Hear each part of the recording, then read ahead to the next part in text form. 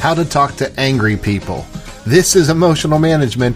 I'm Dr. Christian Conti. Let's face it, being around angry people can be both scary and exhausting. And the question I get most often when people find out that I specialize in anger management is, what's the best way to talk to angry people? Well, in 30 seconds, here it is.